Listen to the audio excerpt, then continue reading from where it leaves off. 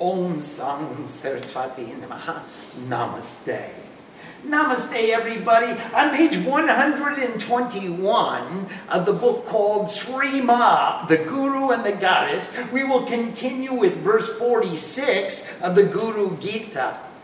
And we've been studying it, and it has some very interesting things. Just turn back one verse to verse 45, and it says, worship the pair of the Guru's feet with your speech, with your mind, and with the illumination of consciousness. I mean, you got to think about it. You got to talk about it. You've got to act about it. It just can't be a casual, hiya, Guru, hiya, Mom, hiya, Swam. She illuminates the various colors of yellow and red, indicating the supreme manifestation of Shiva and Shakti in perfect harmony. And here she is. Yellow is purity, and yellow is clarity, and yellow is good health, and yellow is peace. Remember, Haldi, the Haldi Ranjanam Deving, Shuko Sobhagyadagini, Tasmatam Pujakyam Yatra, Duk Shanti Prakachme. The color of Haldi, the color of the yellow, is about bringing peace to all pain.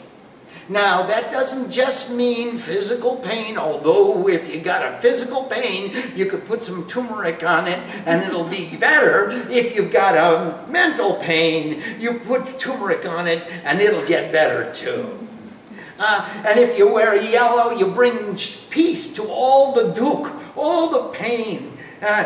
Except I've been putting it all on my butt and it hasn't helped much. I still got a pain in the you-know-where. They call that disciples. Verse 46 says, Gu is beyond all qualities. Ru excludes all form.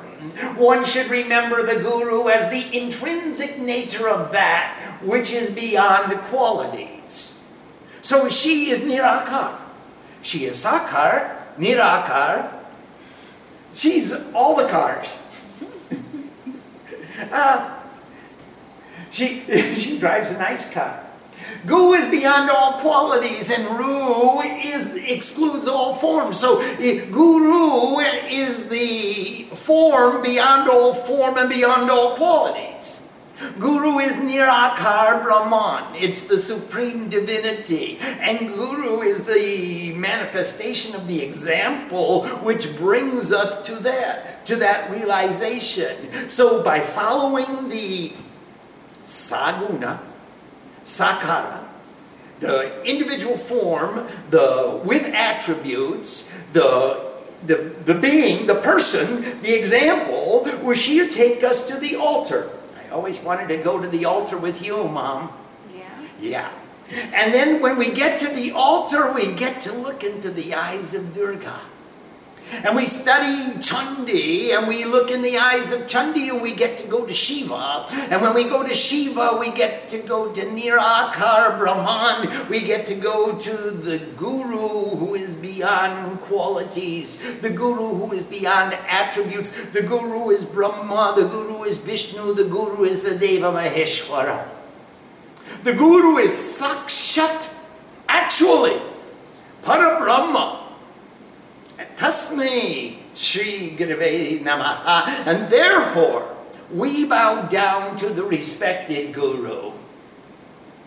Without three eyes, she is the witness of all. That means you look at her, you see both of her two eyes. Well, sometimes four eyes. But that's okay. We don't see the third eye all the time. So without three eyes, she is the witness of all. She sees everything. Without four arms, she is Vishnu, the circumstance of all.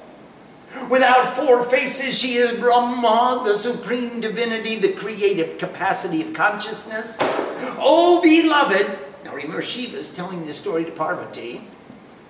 Oh, beloved, so it is said of the respected Guru. This is how we describe her. She doesn't have three eyes, but she sees everything. She doesn't have four arms, but she does everything. She doesn't have four faces, but she is the creative capacity of all. She is the respected Guru, the illumination in the darkness. clasp our hands in respect before she whose ocean of compassion increases. With respect, that means with all the energy of my conscious being, I bow to the divinity within you from my heart. Namaste.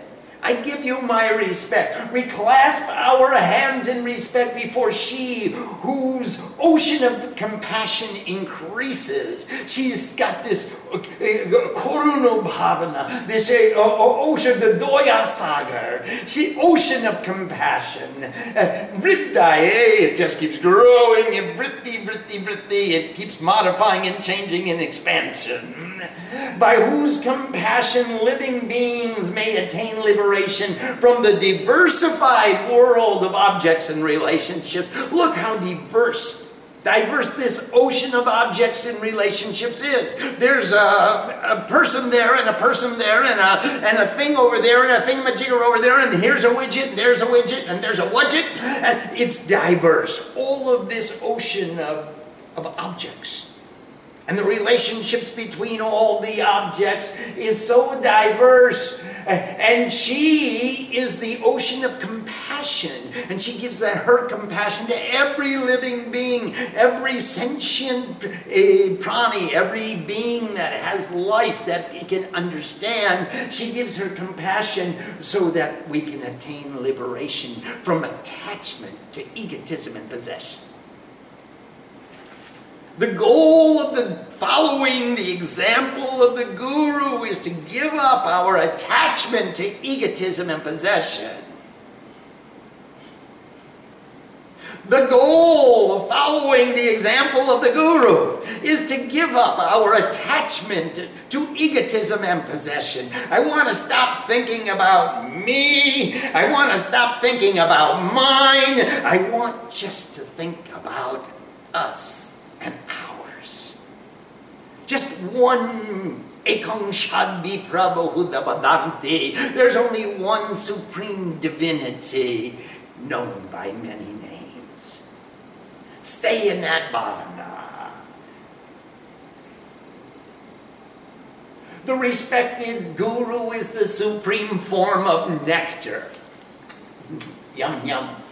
The bliss of immortality. To those who see with the eye of discrimination, if you can deeply intuit, Bhavaid, if you can deeply intuit the supreme divinity as the form of the nectar of immortal bliss, you'll see in the countenance of the Guru that eternal delight. That form of eternal bliss. The bliss of immortality. To those who see with the eye of discrimination, let me deeply intuit.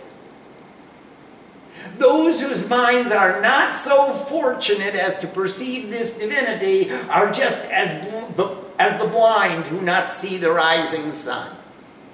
So like a blind individual who doesn't see the rising sun are those people who look at the Guru and don't see the example of the clarity of pure devotion.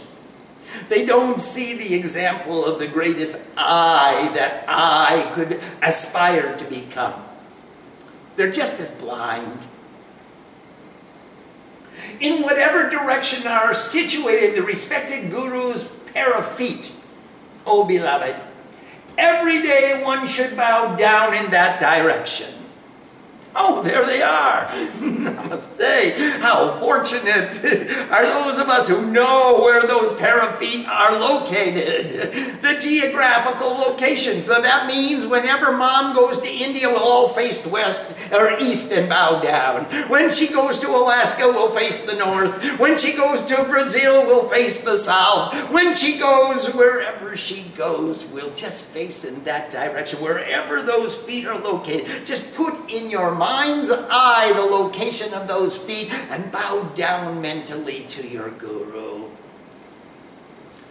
O you who are purified by knowledge, in whatever direction is situated the wakeful Supreme Lord who has dominion, with handfuls of flowers buzzing with bees in search of honey. Those flowers are so sweet that the bees are coming to the handfuls of flowers just to suck the honey. They were looking for the nectar with that kind of devotion, dripping with sweetness. Worship the eternal witness of the drama of creation and dissolution of the universe. With handfuls, I go into the garden of delight and take out handfuls of flower dripping with sweetness. And it's so sweet the bees can't resist. And they are all attracted to the sweetness of your devotion. Your garden has gardenia? Oh, gardenia, yes, absolutely. I've got Gandharaj, I've got the smelliest flowers, I've got gardenias, and you come and look inside my garden, Mom. You may see Ram and Sita there, but you'll also find gardenias. Worship the eternal witness of the drama. Oh, how many drama queens do we have here?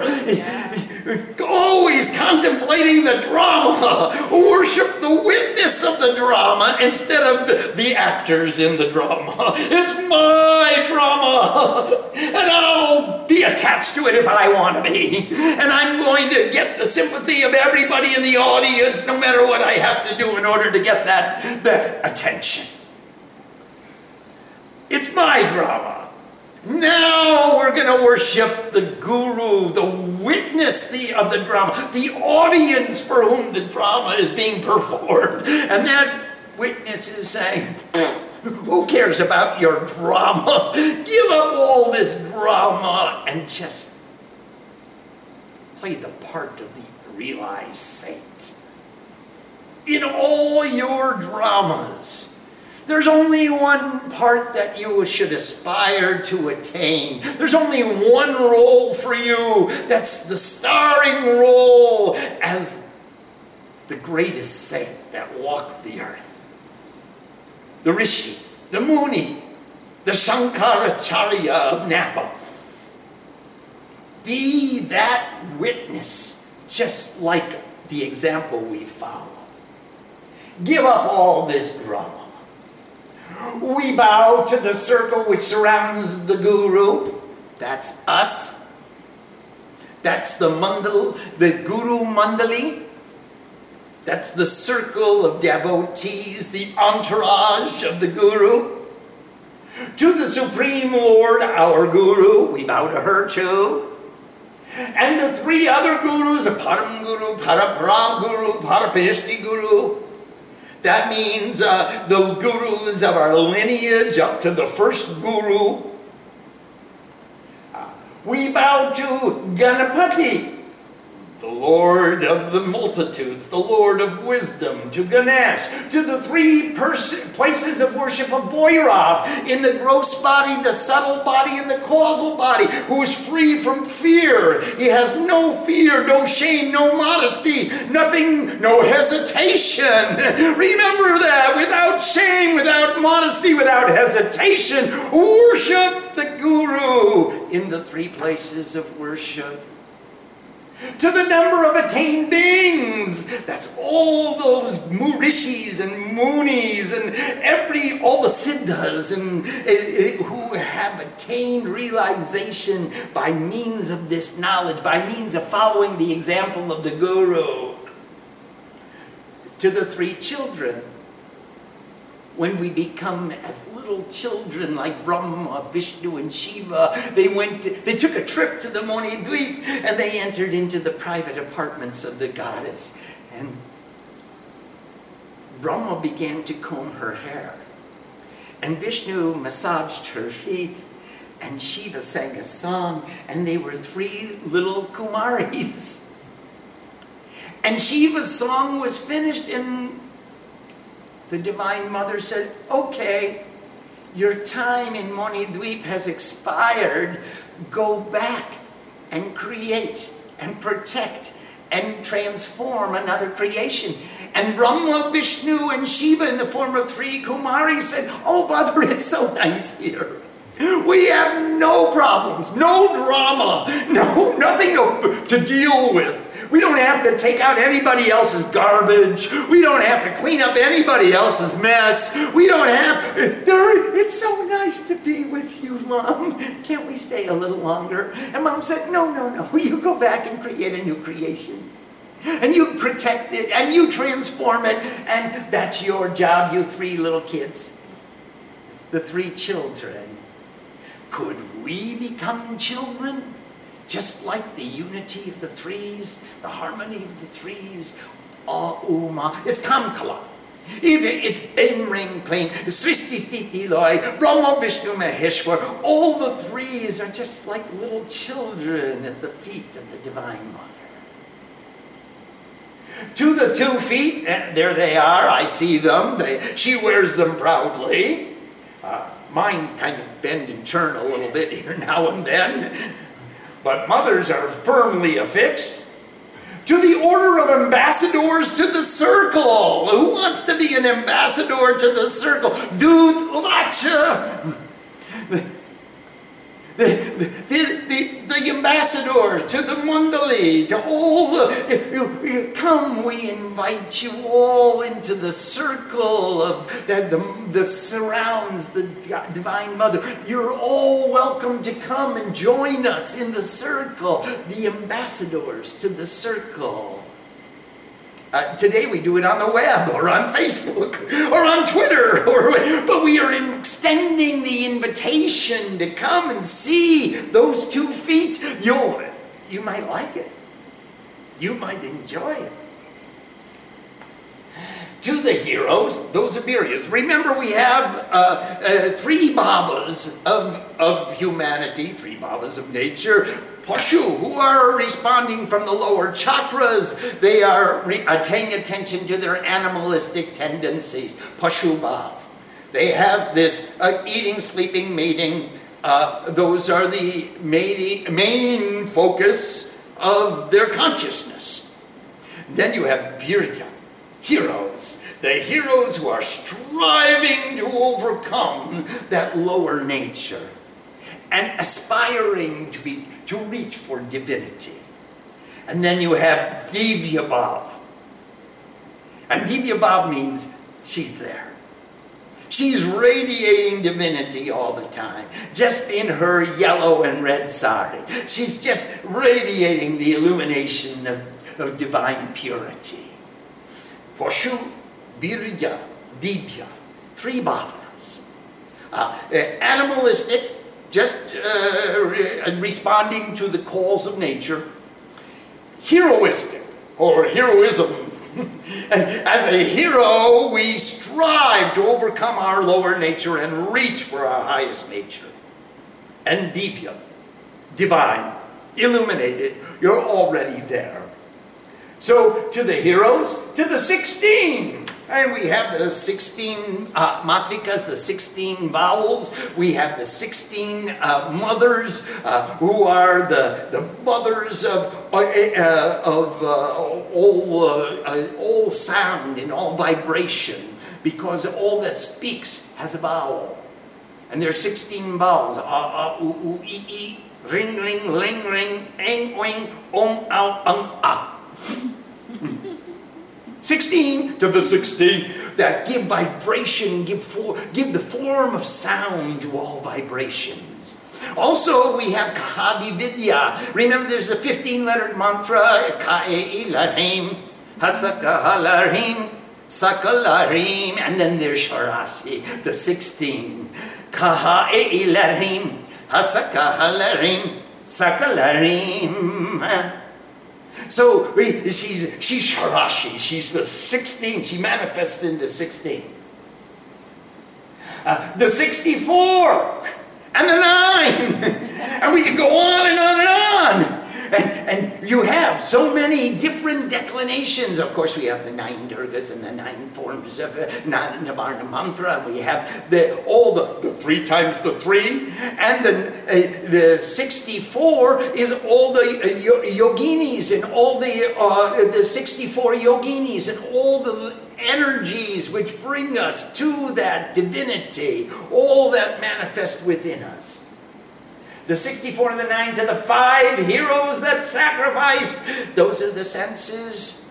Those are our 5 senses that sacrifice and said, I will give up my attachment to the objects of perception, the tanmatras. So I have in my eyes, I have sight, I have my ears sound, I have my nose smell, I have my skin touch, and I have my tongue taste, and I'm sacrificing attachment to all of those tanmatras, to the objects of perception. So to the 5 heroes that sacrifice, those are the 5 senses. To the respected makers of garlands, who sews the garlands together, who makes the mala to give to the goddess. They make the unity of all the different flowers. They take them and sew them into one harmony and one unity in one continuous mala that is an adornment to the Divine Mother, to the Guru. So whoever can respectfully prepare and unite all the diversity into one mala of unity as a token of respect, that it becomes an ornament to the Guru. We bow to you too, as you are preparing the unity and the diversity. By means of the king of mantras, the Guru Gita, by means of this entire Guru Gita, this song, we're bowing to you all. This is very important. Yeah, I think so. Please, this is very important. You make a little star someplace. This is something you'll want to remember, because there are various declarations. This is a synopsis of Tattva Gyan. Just like we have all the lists of the lists in Tattva Gyan, here we have all the numbers, the mandali, the circle that surrounds the Guru, her entourage, to the Guru, to the Supreme Divinity, to all the Gurus, to Ganesh, and the 3 places of worship in the gross body, the subtle body, and the causal body, and the number of siddhas and attained beings, and all the rishis, and all the munis, and to the 3 children as we come closer and closer and closer to that sense of purity and clarity, knowing our goal. All we want to do is stay there and worship her. To the 2 feet of the Guru, to the order of the ambassadors, to the circle. Hey, Iha Gach, Iha Tishta, we invite you to come into the circle of the Mandali, the entourage of the goddess, and to the heroes, the Viryas, the 16, the 64, and the 9, to the 5 heroes that sacrifice, give up attachment to all your perceptions and all your sensory stimuli, and to the respected maker of garlands, sew them all into a unity, into harmonize all the diversity into one unity, which is an ornament to the Guru, and by means of the king of mantras, this Guru Gita. All those extended practices of hundreds of repetitions of breath control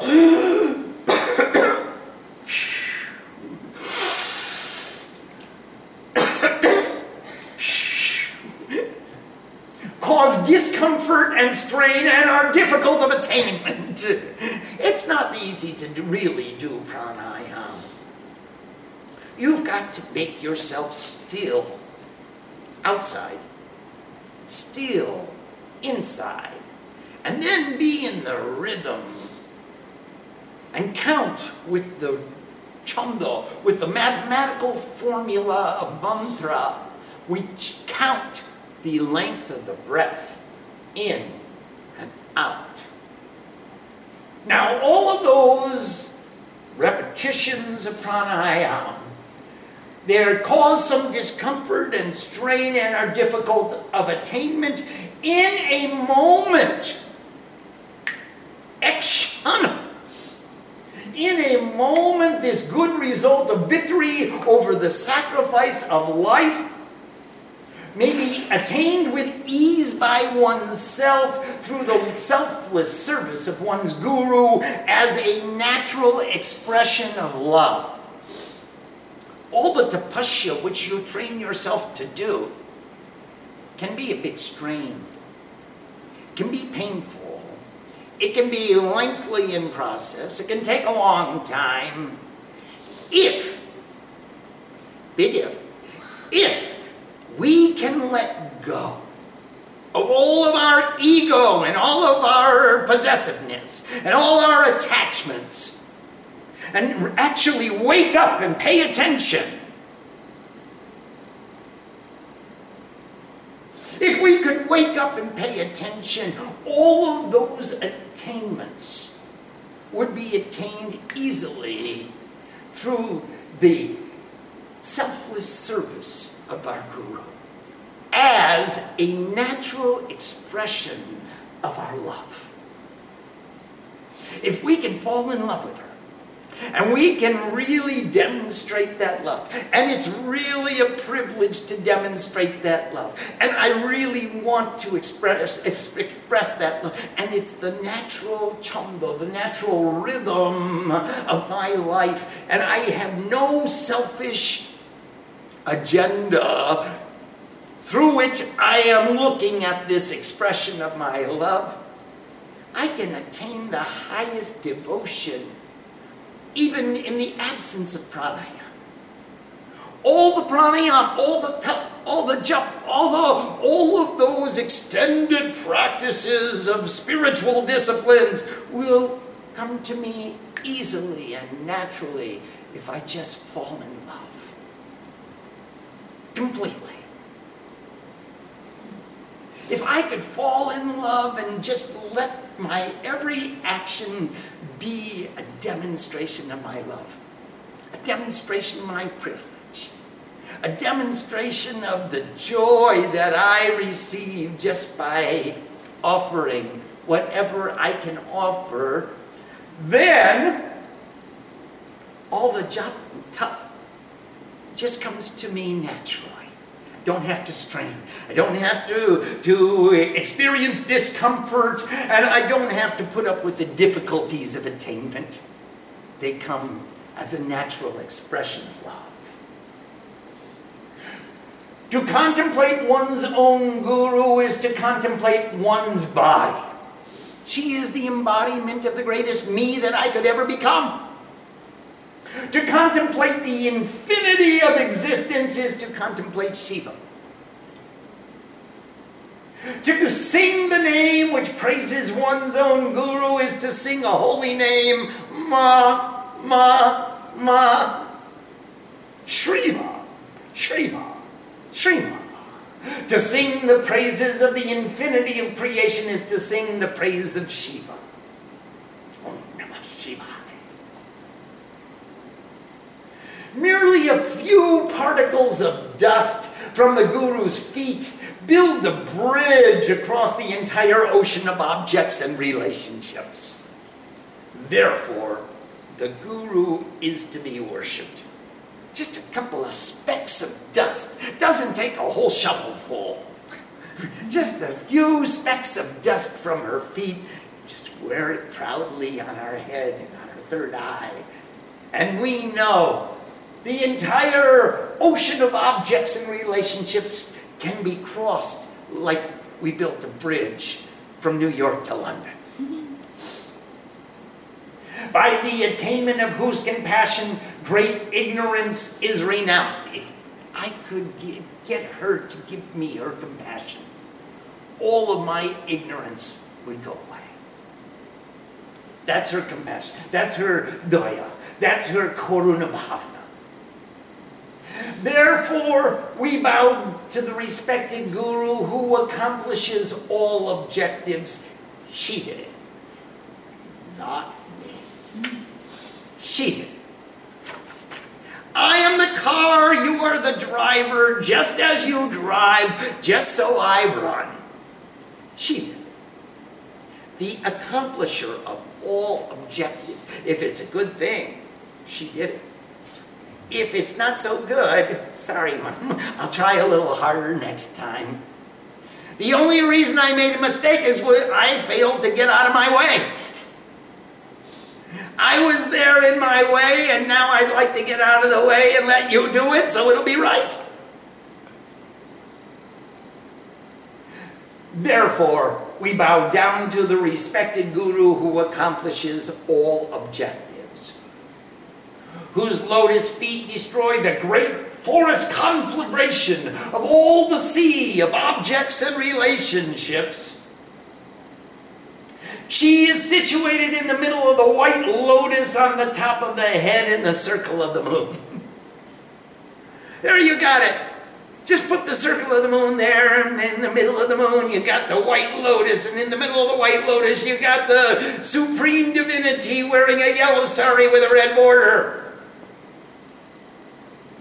Unspeakable are the 3 lines in the circle within the lotus of 1,000 petals. That's Kankala in the middle. The equilateral triangle. The 3 lines. They are unspeakable. In the triangle, Hum and Sa are side by side, in the middle of which the Guru is remembered. She's in the Bindu, which is in the Kankala, which is in the equilateral triangle, which is within the circle surrounded by lotuses. And she is there, right in the Bindu, which has Hum and Sa. Remember, so Hum. Hum is I. Aham, the divine I, is all of this. So she is Hamsa. And she is also the Paramahams.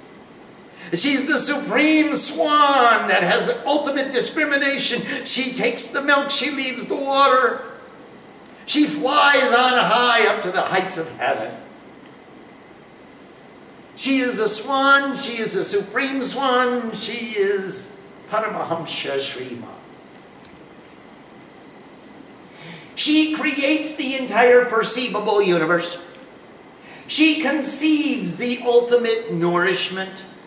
She perceives the entire process of acquiring knowledge.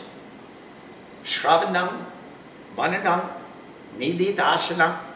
You hear it, you contemplate it, you deeply intuit.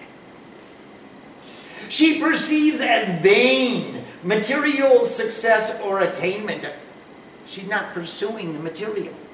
She needs just enough to support her goal. She's not pursuing more, just enough. Now, how do you know how much you need? What is just enough if you don't know what the goal is? Today we posted on our website the beginning of a series asking people to figure out what the goal is, what the dream is. What are we searching for? What is the objective? So she perceives as vain material success or attainment. She doesn't need more than she needs, just the minimum requirement. She strives after that which is beyond qualities. She perceives the meaning of that as oneness. She is the supreme. She manifests the supreme duality of all existence. She perceives everywhere oneness and the path to liberation. She sees all the unity coming from the diversity. And always she is liberated. She perceives liberation in every perception. She directs the performance of the drama on the stage of all existence. She's not the actor. She directs the actors.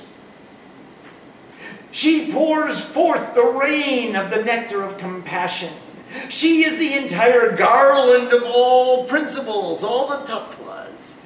She makes them into a unity and a holistic spiritual experience. She is the creator of all time. She is the perceiver of truth, consciousness, and bliss. May the respected Guru's divine perception eternally be fixed upon me. Please. Mom, please. Om Sam Saraswati Namaha. Namaste. So beautiful. Let's see if there are any questions about what we are praying for. What is our entreaty? We are saying, may the Guru's divine perception always be fixed upon me. May I always reflect eternally and unequivocally. May I always reflect that attitude of purity and clarity, the example that I'm receiving from the reflection of the Guru's countenance, from her activities, from the example. Yes, please. Should we take each verse, like maybe a verse a day or something, and meditate on that verse and perceive that verse and how it feels? Oh, more than a day. Do one a week. Absolutely. And then divide the grammar and divide each word and take each word apart and take them all and say, Agni Shuddha Samang Tat. Now, I've got the purity of the fire in equilibrium, just as fire purifies with its radiant light. Jwala Puri Chakavya. I want the illumination of that light of the fire as it pure. Do the grammar, do an anyai, take apart every word, take about every sentence, try and figure out what it's saying to me. And how do I feel that? How do I react to that? What does that mean to me? Absolutely. We want to embody this teaching. We don't want just to study it intellectually or even memorize it. We want to live it. We want to feel it. We want to feel it when we're saying it. We want to feel it when we're doing it. We want to live it. It should be a part of our intrinsic nature. Yes, we do want to study as deeply as we can. And then realize that we have a whole body of literature to do that with. Sharanam Varanam Vidhita Asana. Wow. Thank you, Mother. Yes, absolutely. We will listen to it. We will think about it. We will contemplate it. We will deeply meditate upon it. We will intuitively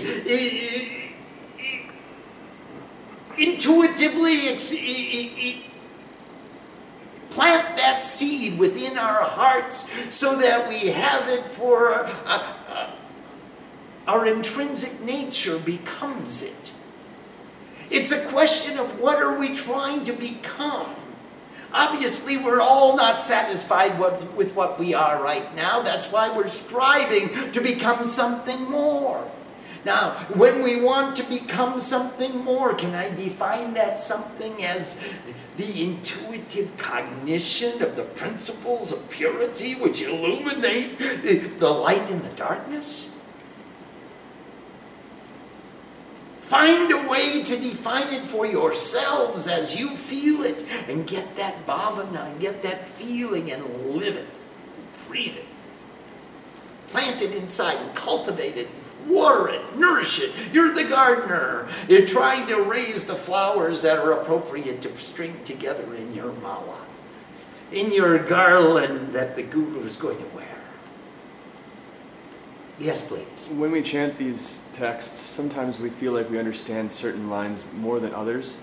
Is it advisable for us to dwell on the ones that we understand and cultivate those, or should we be more into the ones that we don't quite understand and try and kind of catch those up with the other ones?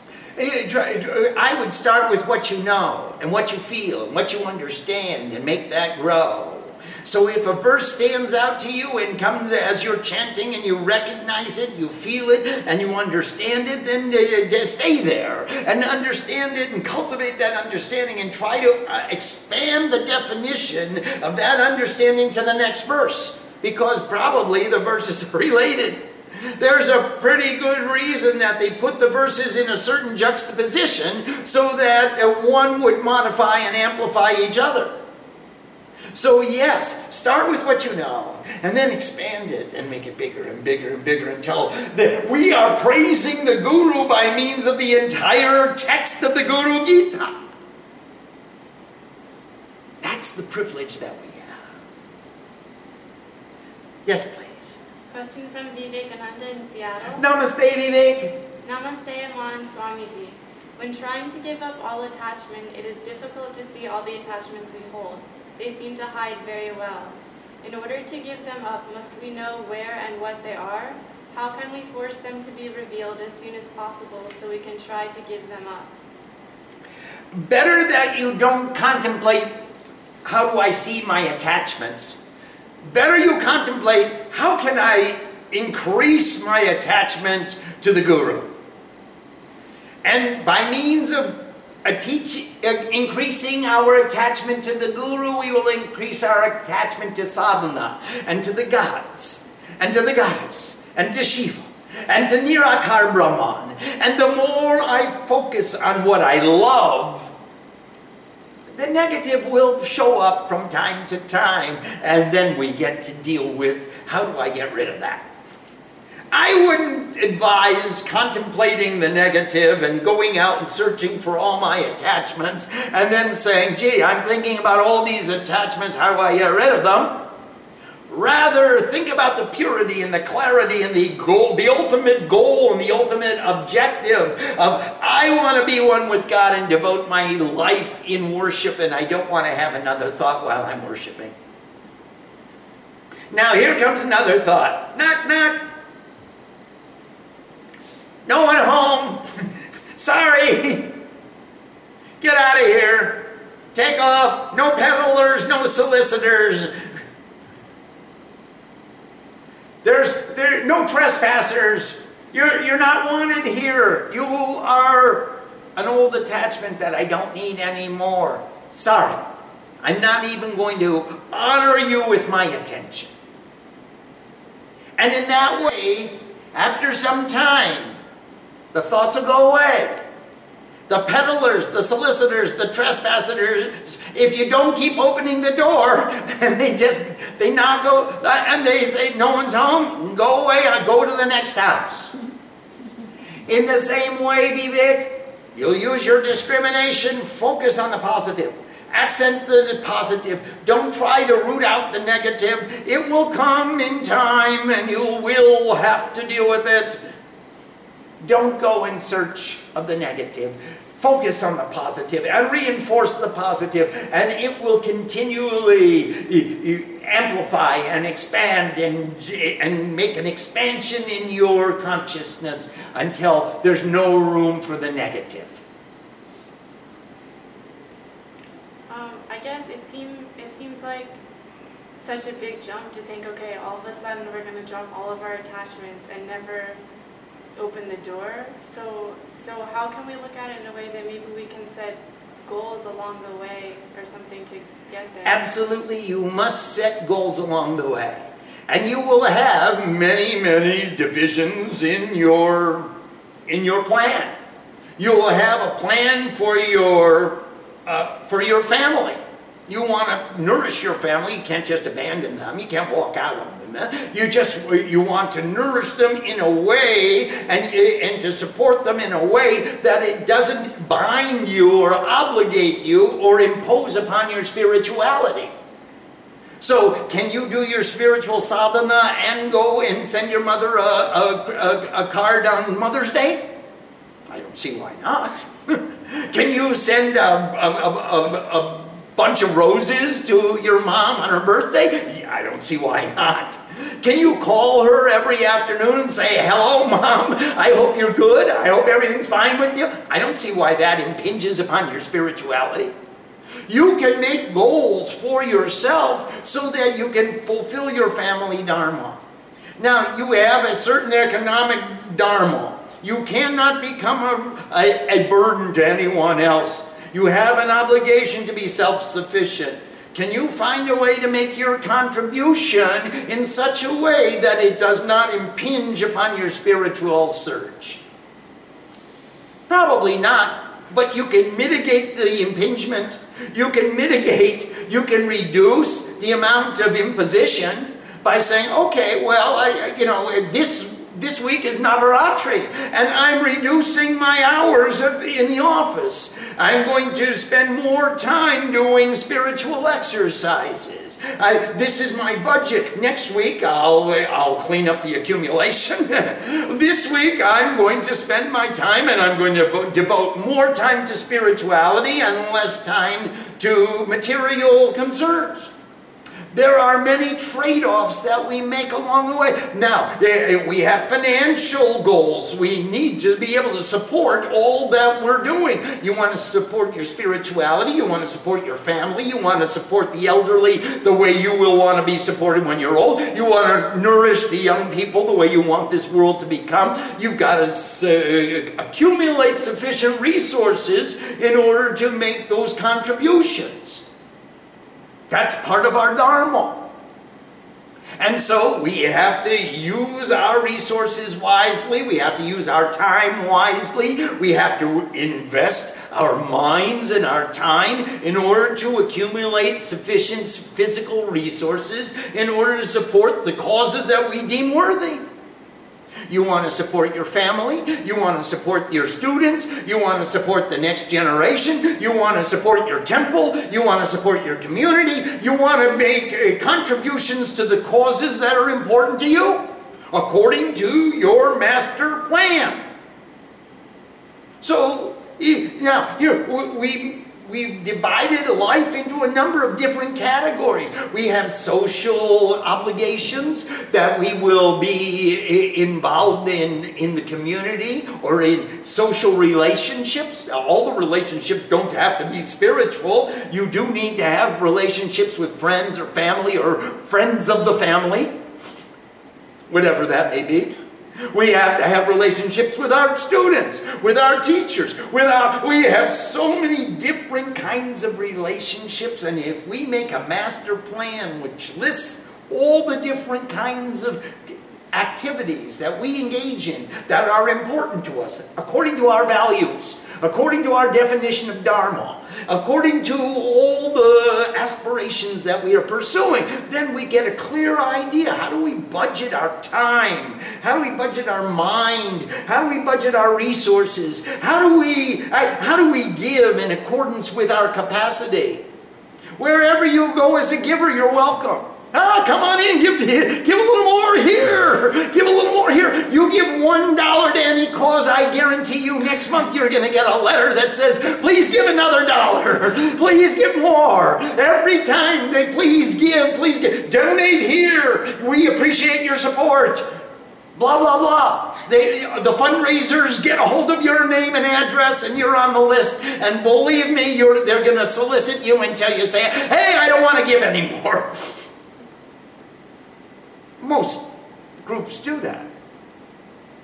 Now, you have to make a discrimination, Vivek. You have to discriminate according to your criteria, according to your plan.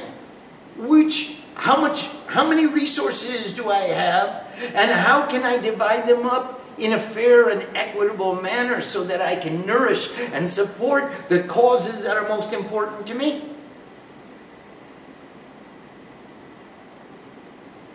Every one of us has to decide for ourselves how we're going to support our children, how we're going to support our parents, how we're going to take care of the past, how we're going to prepare for the future. It's incumbent upon all of us. Each of us has to make that decision ourselves. No one can make that decision for you. And once you have that decision, you have an idea. How much do you need? Or once you got the budget, you say, well, what do I have to do to get that amount? And once you've got the idea, what do I have to do to get that amount? You can say, well, okay, I can spend this much time in sadhana, I can spend this much time on the job, and I can spend this much time cleaning up the past, and I can spend that much time preparing for the future. So we will prepare ourselves a plan and in accordance with our goals so that we can pursue that objective of reducing our attachments. Not all of them all at once. You don't want to do that. I don't want you to give up your attachments to your family. You love your family. They brought you into where you are right now. I want you to turn around and say, thank you, family. I'm in a good place with good people doing good things. Thanks. I'm not ashamed of you. I'm proud to be a member of your family. You empowered me to come to this place and this mind and this idea right now where I'm at, and I like it. Thanks. You did a good job. I don't want you to disconnect yourself from your friends or your associates. If they're all bogeys and it's bogus and you don't need it anymore, well then it doesn't fit into your goal. But many of your old friends are very interested in what is your new spiritual commitment and what is the new definition that you have for your goals in life. And many of them will aspire to similar reasoning themselves. Many of them will. Some of them won't. So you yourselves will determine how much of which criteria do we want to fulfill. But to go cold turkey and say, okay, I'm not having any association with any attachment that I ever had is impossible. You can't eat by yourself. It's easier. I mean, you can't put the food on the table. You need a farmer, and you need a seed grower, and you need a planter, and you need a cultivator, and you need the water department, and you need the other power department, and you need the trucker, and the picker, and the wholesaler, and the retailer, and then you can buy whatever you're going to eat. I just ate today a half a peach that we grew ourselves. It was one of 3. Now that was a tasty, it was delectable. But it's not enough. And I didn't even grow it by myself. Gautam helped plant, and Parvati helped water, and Krishna helped pick, and everybody had something to do with it. And then it got to my table, and it was a little peach about that size. It was peachy. And you took that peach. Yeah, somebody came and stole it from me, and I had to send a posse out to get it back. And then finally I got it back, and I cut it up into little pieces, and Mom had a piece, and I had a piece, and it was delicious. It was worth the effort, but it wasn't enough to sustain me, and I couldn't do it by myself. I'm sorry. You can't even eat by yourself without relationships. So therefore, all the relationships are important to us. We want to cultivate those relationships in accordance with our plan. How much do I need to invest in that one peach? That's a determination for Vivek. The discrimination is going to tell me according to my criteria, did I actually pay $30 for that peach? Probably.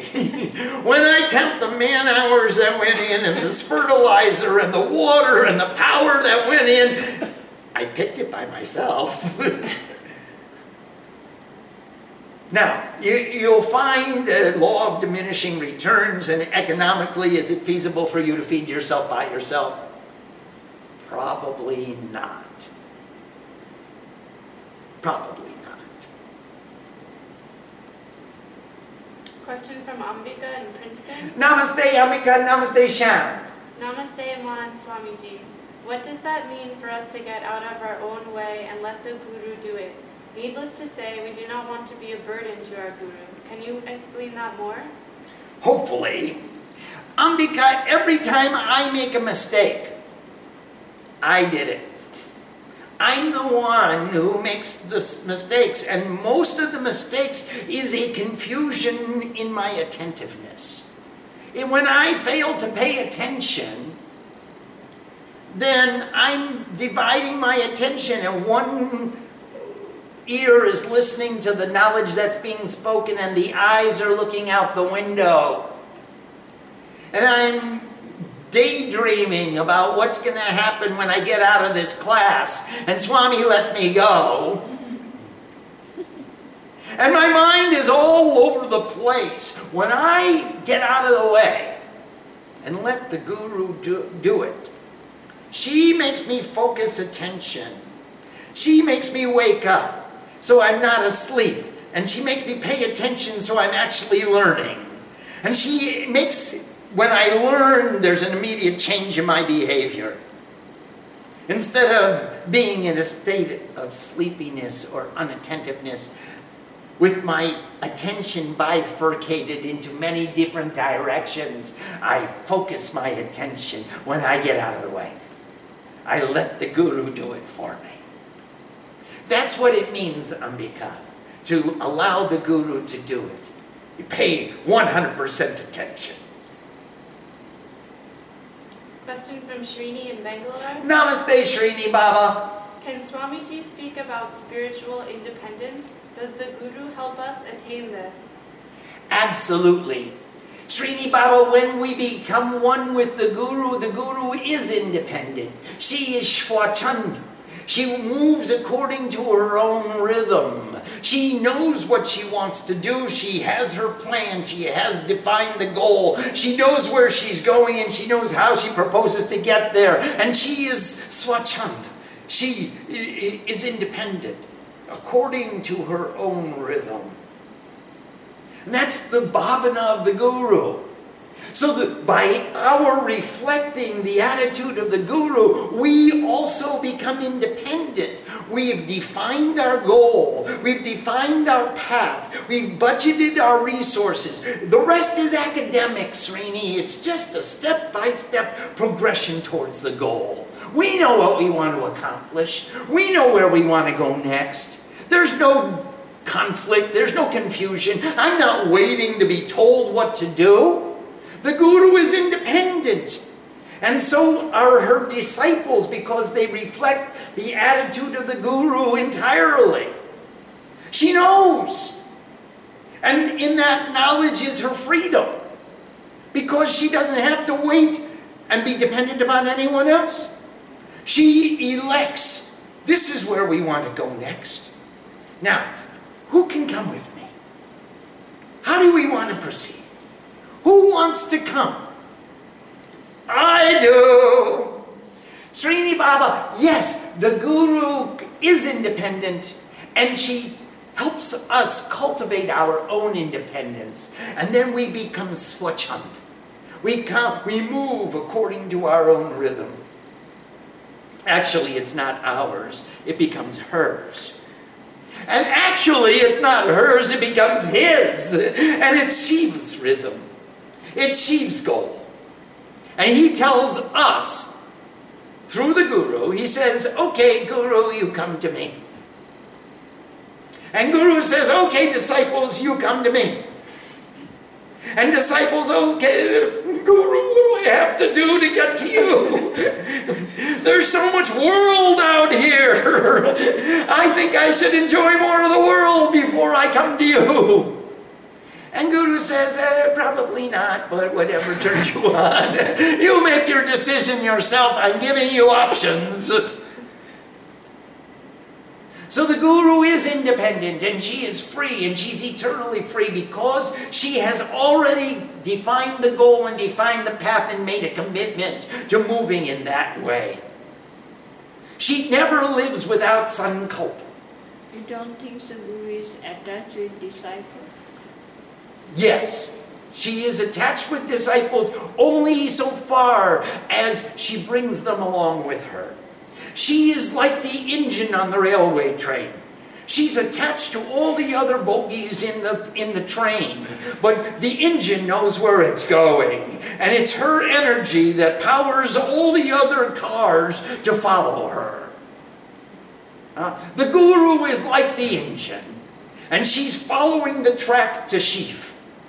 And Shiv gives darshan to the Guru first, and then to each of the cars in the train in succession as they follow the Guru towards the ultimate terminus, which is where the train stops, the home station of the train.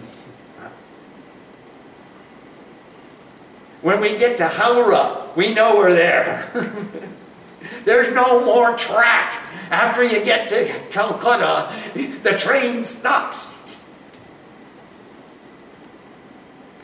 Yes, please. Yes, good, Bishop. I'd like to go back to Ambika's question. My mind was probably wandering, so I missed, I think, the key point. Understandable. Exactly. So there's the key to the question. The mind wanders. I'm here. I want to be totally focused. The mind wanders. Yep. You said you let the guru do it. Yep. How do you let the guru do it when you continually get in your own way, no matter how I you get want my... to go? Bish, I say to my mind, Mom, come back here. Please come back here. I'm calling you. I'm pleading with you. I'm begging with you. I'm on my hands and knees.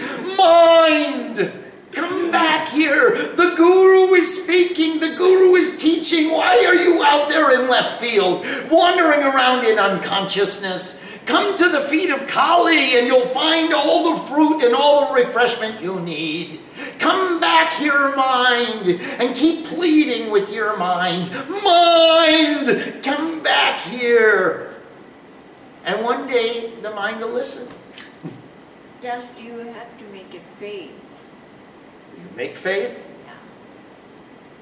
If you believe that she's got the goods, then you're going to pay attention. And every time your mind says to you, hey, Vish, you don't have to pay attention to this. Go ahead and look out the window. Go ahead and go to the movies. Tune this out. You say, mind, come back here and pay attention. Come back here. I believe, I have faith that she is the image of purity and clarity, and her teaching is going to bring me to a greater state of efficiency, and by that I mean sadhu. Mind, don't wander in the unconscious. Ram Prasad is calling, mind, please come back here. Sri Ram Prasad is calling. The mother is everywhere, but my eyes are blind to see her. Please chase this darkness away. Just say that. Just say that. Mind! Come back here. Every time you find yourself drifting into reverie and drifting and going to the movies, say, hey, I can see this movie anytime. In fact, I see it all the time. Please turn on another movie. At the very minimum, let me listen to Ma's movie. Let me watch what Mom is doing. That will give me knowledge and inspiration and empowerment to become a sadhu. This movie that I'm going out to watch and leaving the guru in order to watch it, it's not worth the price of admission. And I've seen it 100 times. I can tell you the entire script. I know the entire dialogue between all the characters and what's going to happen next. Mind, come back here. Om Sam Saraswati Namaha. Namaste. Thank you.